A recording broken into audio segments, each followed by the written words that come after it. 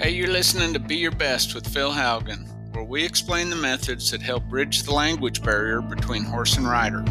Our goal with each episode is to provide you with the training philosophies that will help you to be your best every day.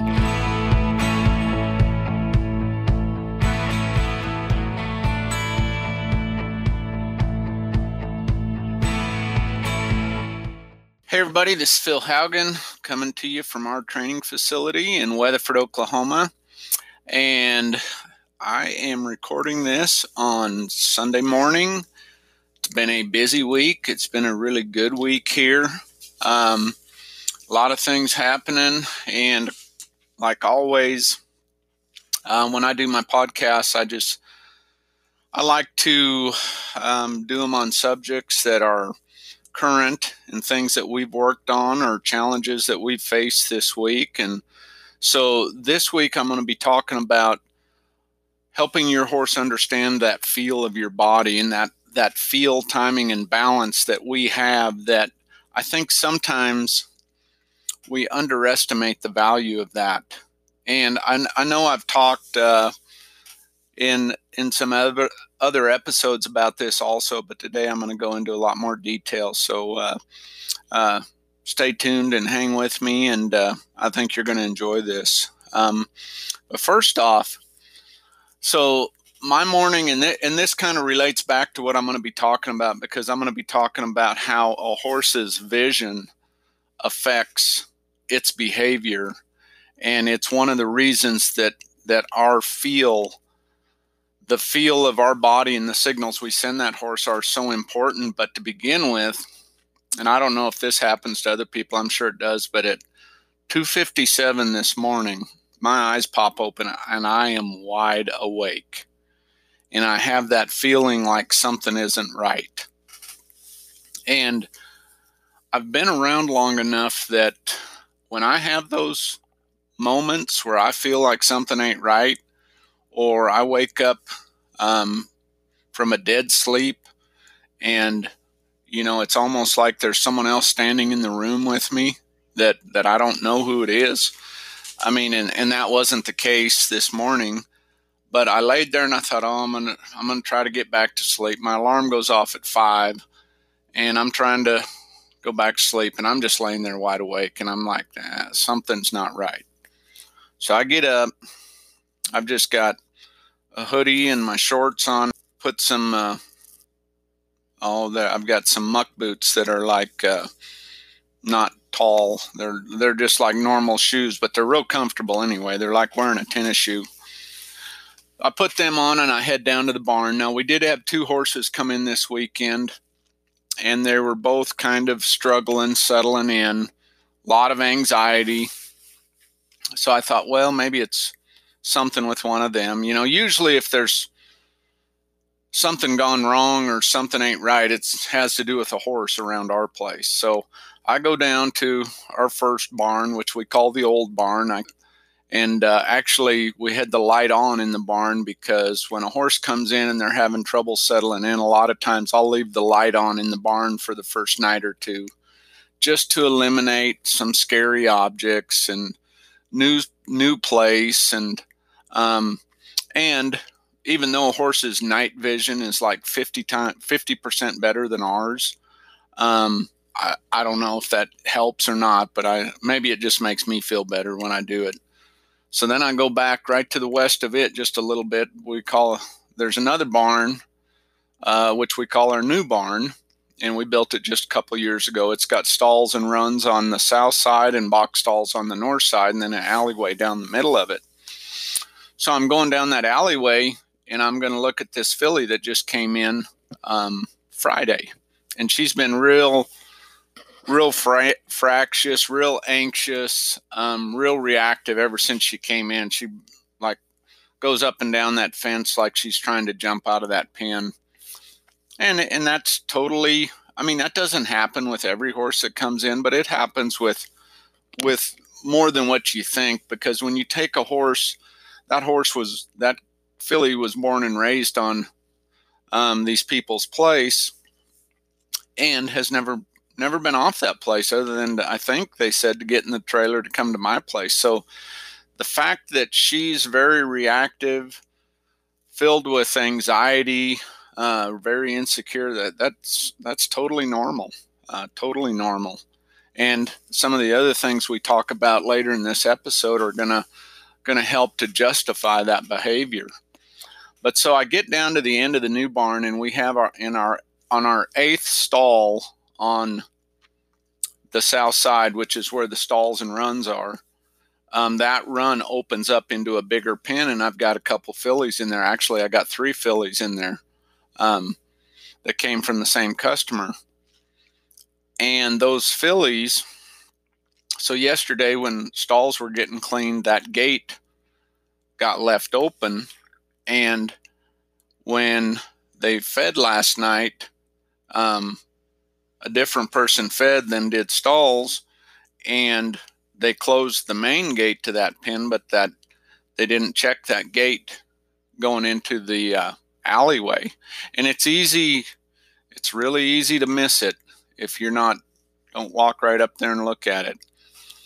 Well, so now it's about 3:05 or 3:10 a.m. and those 3 horses are gone.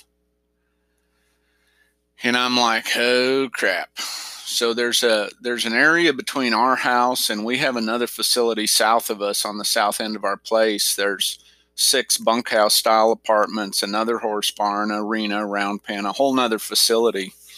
And there's a good bit of grass, probably, I'm going to say 7, 8, 9 acres of grass in between us. And usually if something gets out, which that's not very often, but if they do, they usually just go over there and graze on that grass while it's dark, dark, dark. And I'm kind of looking out there, and I couldn't see anything. So I go to get on the 4-wheeler, and I start that 4-wheeler, and I go up to the Blacktop Road is just to the east of our house, not very far. So I get up on that road, and I hear something to the south of me, and here come these horses clattering down the pavement. And not like running off, but I can hear them coming. They were probably trotting, but you get 3 horses trotting on pavement. And, my heart, I'm just like, oh, crap. But here they come out of the dark, down through our entryway, and they trot back out on this grass, and I'm way out around them. I kind of drive around them, and they, of course, run right back into that pen. Well, I get the gate shut. Everything's fine. There's not a scratch on them. Very uncharacteristic for that to happen at our place. But you know what?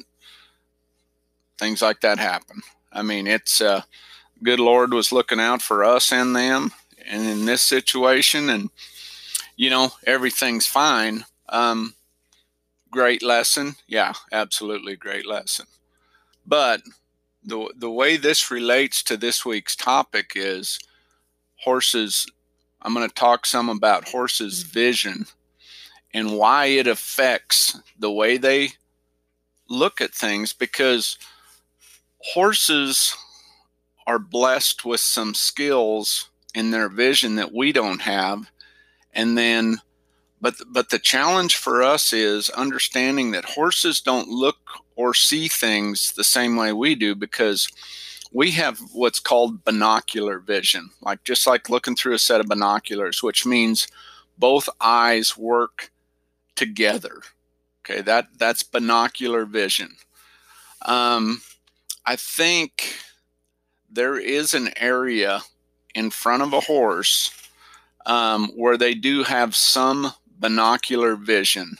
It's an area. There's an area about a 4-foot cone-shaped area in front of a horse, in the very front of that horse, where it's a blind spot.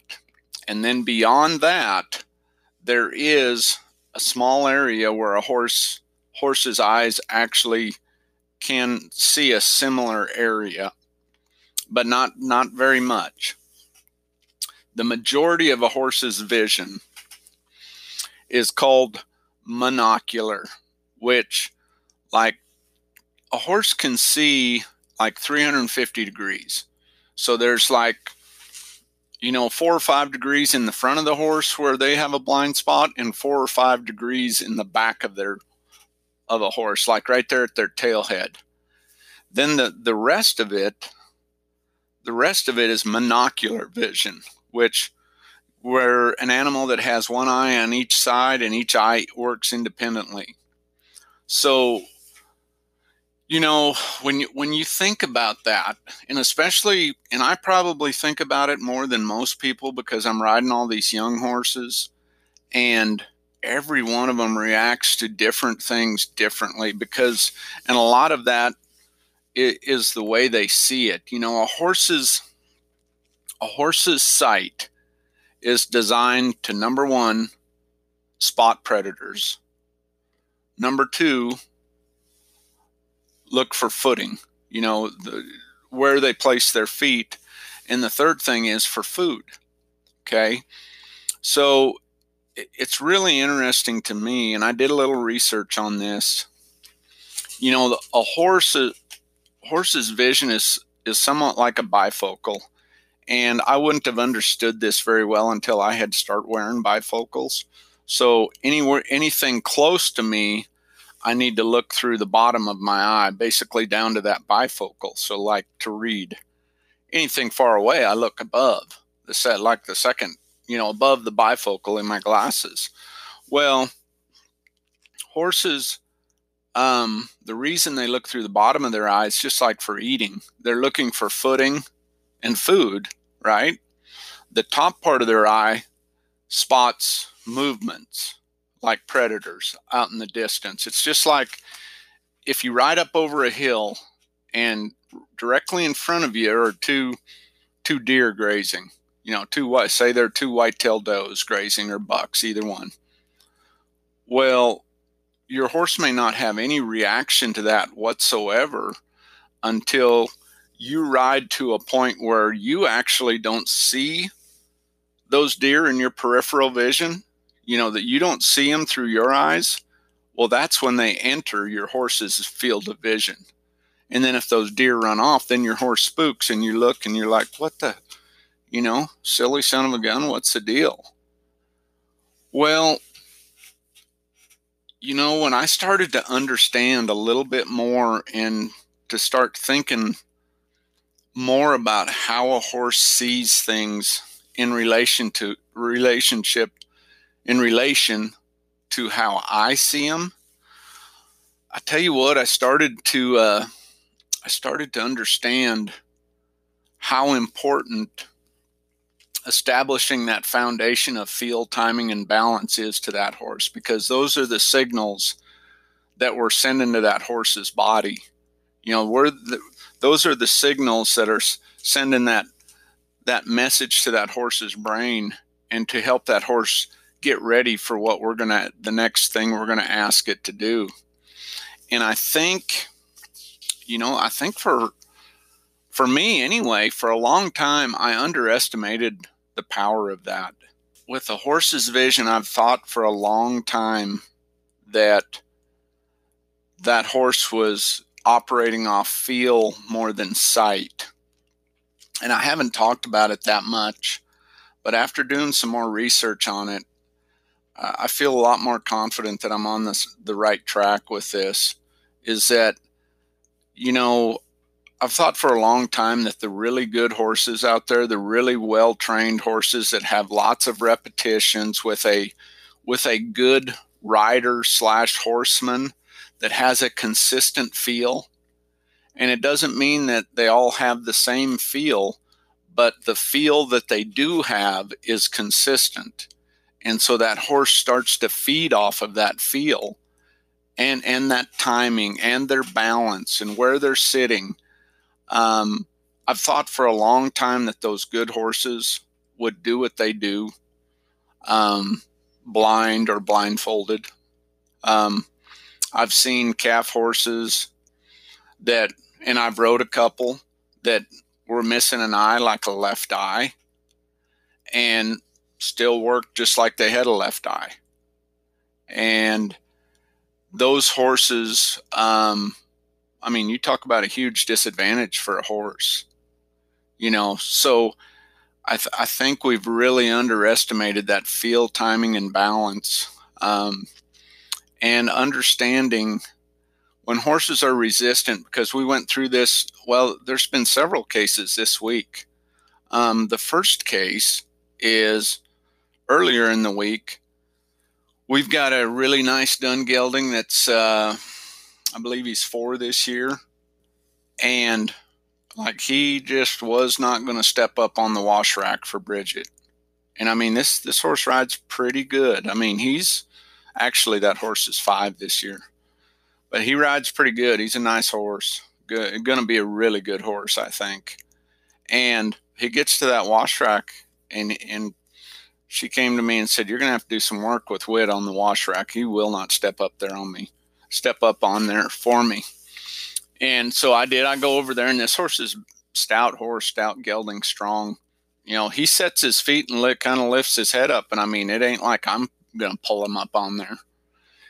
So I had to work him, put his mind to work, get his mind off of what he's wanting to be unsure of, and help him to flip that switch.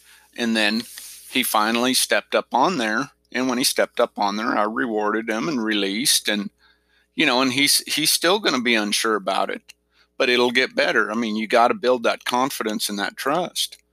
But for some reason, and it's a concrete pad with a hitching rail. For some reason, that horse is seeing that differently, because, there's things he's really comfortable with: water, going through the pasture, being around cattle, being around the chutes, all of that he's comfortable with. Now, the reason he's comfortable with that is because he's learned to trust when he sees those objects, or however he's seeing them, because I'm convinced he doesn't see a lot of things the way we see it. I mean, that's just a fact. So, that's one example. Another example, Wade's girlfriend brought a really nice horse out here that she just purchased. Really well-trained horse. Reining horse, young horse, but you tell this horse had a lot of training. Really good looking, got a great eye. Anyway, she's riding him around while we're roping, and she's trying to get him used to a rope. And, there were basically everything that horse was seeing might have been, things that he was seeing for the first time. When steers are running out of the chute, when the chute, our chute is a automatic chute, but it makes noise when them steers are loading. And it's, I would have been really, and like I said, this horse is really well-trained horse, really nice gelding.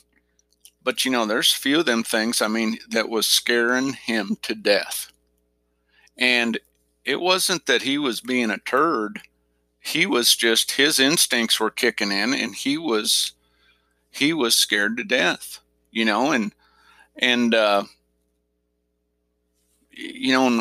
Wade's girlfriend's name's Gentry, and Gentry just did a great job. She's just a great hand as far as with animals. She's just got a way about her, and she would present something and then reinforce it with some, whether she was petting him or giving him time. She didn't try to force anything on him, and eventually that horse the trust that she builds will overcome that fear. But I'm convinced that a lot of that fear is driven by the way their vision is. Because like I said, there's a big difference, and look this up, between binocular and monocular, M-O-N-O, monocular vision. So here's something else that you think about. Like, a horse has a blind spot, cone-shaped blind spot behind his tail head.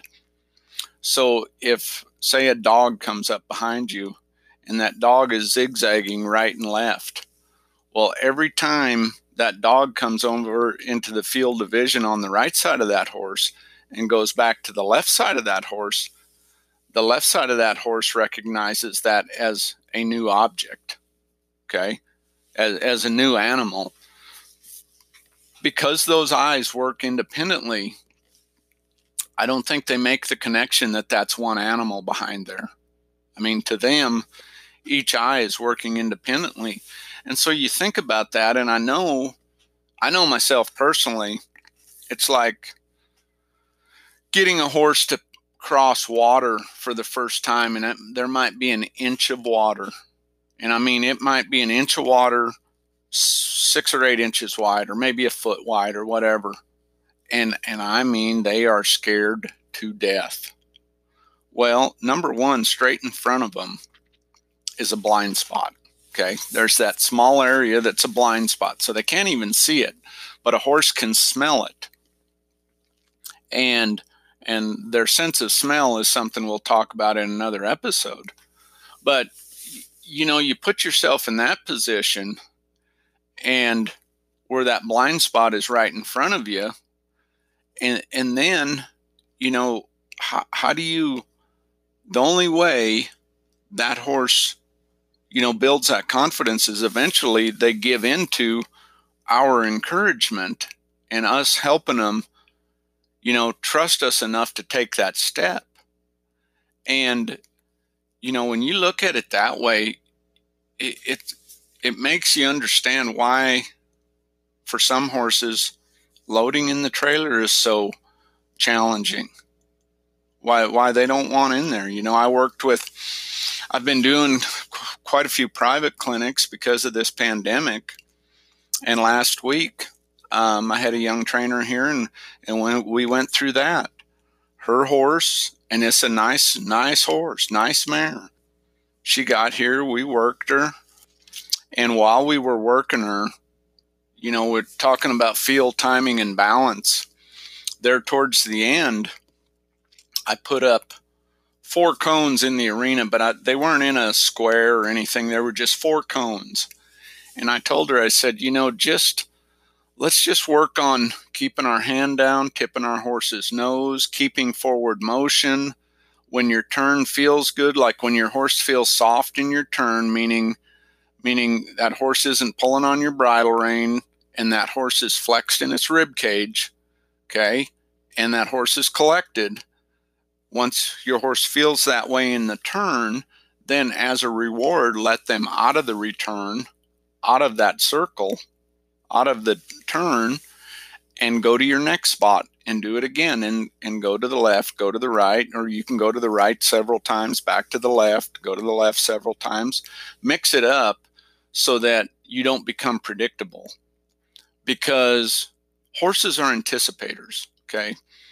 Anytime you're doing an exercise, if you become too predictable, then that horse starts to anticipate instead of listen. And you see that with a lot of horses that compete at a high level, because through repetitions, their riders / trainers are put in a position time after time after time where they do the same thing over and over and over again, whether it's a barrel run or team rope and run. And, those horses become anticipators. But by doing an exercise like this with her horse, it was so good because it made her stay sat down, made her keep thinking about her hands and her feet. And really what we were doing was creating muscle memory with our rider. So once her muscle memory, when you have muscle memory, your timing is so much better, because you're not thinking, you're just doing it. So once her muscle memory got better and she got more confident, more relaxed, boy, that horse just melted. And they went through that exercise for a good bit. 5 or 10 minutes. And when she got done, we stopped, and I asked her, I said, well, how did that feel? She said, it's never felt like that before. When I've worked her, I've never felt like I was, had that rhythm, that feeling of being in tune with your horse. And really and truly, it didn't have much to do with the horse. It had to do with her getting comfortable, getting more relaxed, and her muscle memory and her timing, her feel, her timing, and her balance getting better. And, like I was telling her, it's funny, people come here and for a private clinic, and that's usually 3 or 4 hours, maybe 5. Most of them are half day or less because people commute here and then commute back home. Now I have several coming up where they're 1 day or 2 day private clinics, either here or at other facilities. But it's funny, after you work that horse, work on your horsemanship, your communication after 3 or 4 hours, how everything starts to melt together, horse and rider. One thing I think we all have to be aware of is most of our horses don't get enough riding, and which is okay. I mean, life happens to everybody. I get that. I mean, I struggle with this myself weekly. I'm looking at a horse, really nice horse, one of our personal horses, and I'm like, geez, that horse needs rode more. That horse needs to be in better shape. I don't get enough time on that horse. Well, because of that, that horse's feel for me isn't going to be as good as the ones that I'm getting to work every day or almost every day. And so we need to understand that with our horses, that feel, timing, and balance is so important. And there isn't anybody out there really that's strong enough, if a horse wants to run off, that you're going to be able to pull hard enough to make a nice, smooth, soft turn. I mean, you might be able to somewhat redirect their momentum, but if your horse doesn't know what you're asking and that flight instinct kicks in and they're confused and scared, and you might somewhat be able to control them, but you're not going to guide them through a nice, smooth run. The really good horses out there that have really good riders, and a really good rider is simply somebody who helps their horse understand that feel and understand that timing and the balance, through repetitions. That's why those fundamental exercises are so important, because as you go through each one of those exercises, that's what you're developing. You're developing muscle memory in yourself, and you're helping that horse understand your feel. And your feel is everything. It's not about kicking and pulling. Don't get me wrong. There's days where I have to kick and pull a little bit. No doubt about it. And that frustrates me. But normally when that happens, I go back and I think, I don't have enough reps with that horse. That horse isn't getting me completely. But here's the other thing. When you take a horse to a trainer or you buy a horse, spend some time understanding the feel that horse has been trained with or rode with. Because if you don't take some time to understand that and try to replicate that somewhat, it's going to be tough. It's going to be tough. I mean, that's like taking a horse that's been trained with a snaffle bit and right off the bat put a long shank spade bit in their mouth. Two totally different feels. So think about that. I hope this helps. I appreciate y'all listening. I'm going to be talking some more about this in future episodes too, but go check out our new online store that just launched this week. Got a lot of exciting things happening, and those of you that are fixing to come to our clinics are starting back up next week, so we're looking forward to it. Have a great week of training. God bless, and as always, be your best. Hey, thanks for joining us on today's show. To learn more about the training program that inspired the Be Your Best podcast, head over to philhaugenhorsemanship.com and join our online community by following us at Phil Haugen Horsemanship on Facebook or Instagram. This is where we're going to be sharing tons of training tips and information about how you can experience our Training Through Understanding program at one of our upcoming clinics. As you go through the day-to-day, I want to encourage you to figure out one thing you can do to get 1% better, whether that is in your horsemanship journey, your career, or your personal life. Own it and be your best. God bless and have a great day of training.